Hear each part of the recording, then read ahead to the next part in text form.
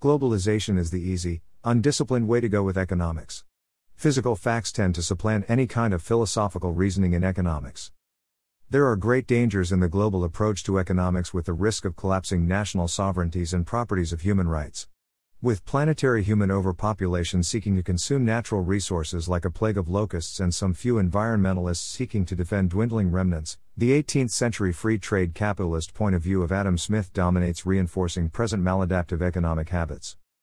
Globalization reminds me of that ramshackle converted warehouse fire trap in Oakland, California, the ghost ship fire, that caught fire and killed dozens of people inside. Globalization is a ghost ship fire in development.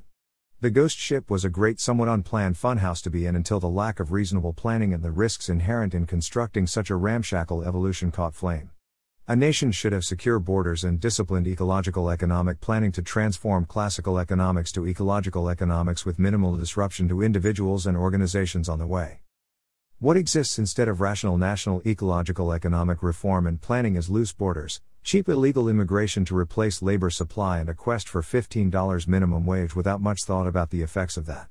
It probably would send the remainder of any national manufacturing jobs overseas as far as possible, because for each U.S. worker at $15 one could hire 7 foreign workers abroad at $2 hourly, and perhaps a couple besides, with the extra costs of Social Security, unemployment, etc. That global relocation of manufacturing and cheap labor pursued as classical liberal economics, of course, yet it is on a scale that can destroy nations as well as increase profit margins of global plutocrats, trickling down the lowest common wage denominator and greatest planetary environmental cost possible.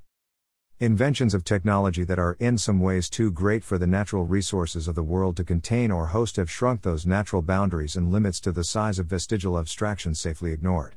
Communists and the corporate plutocrat class and managers can simply consider abstract velocity of money, material, labor costs and personnel factors without regard to the externality of the natural ecosphere. Until the fall of mankind.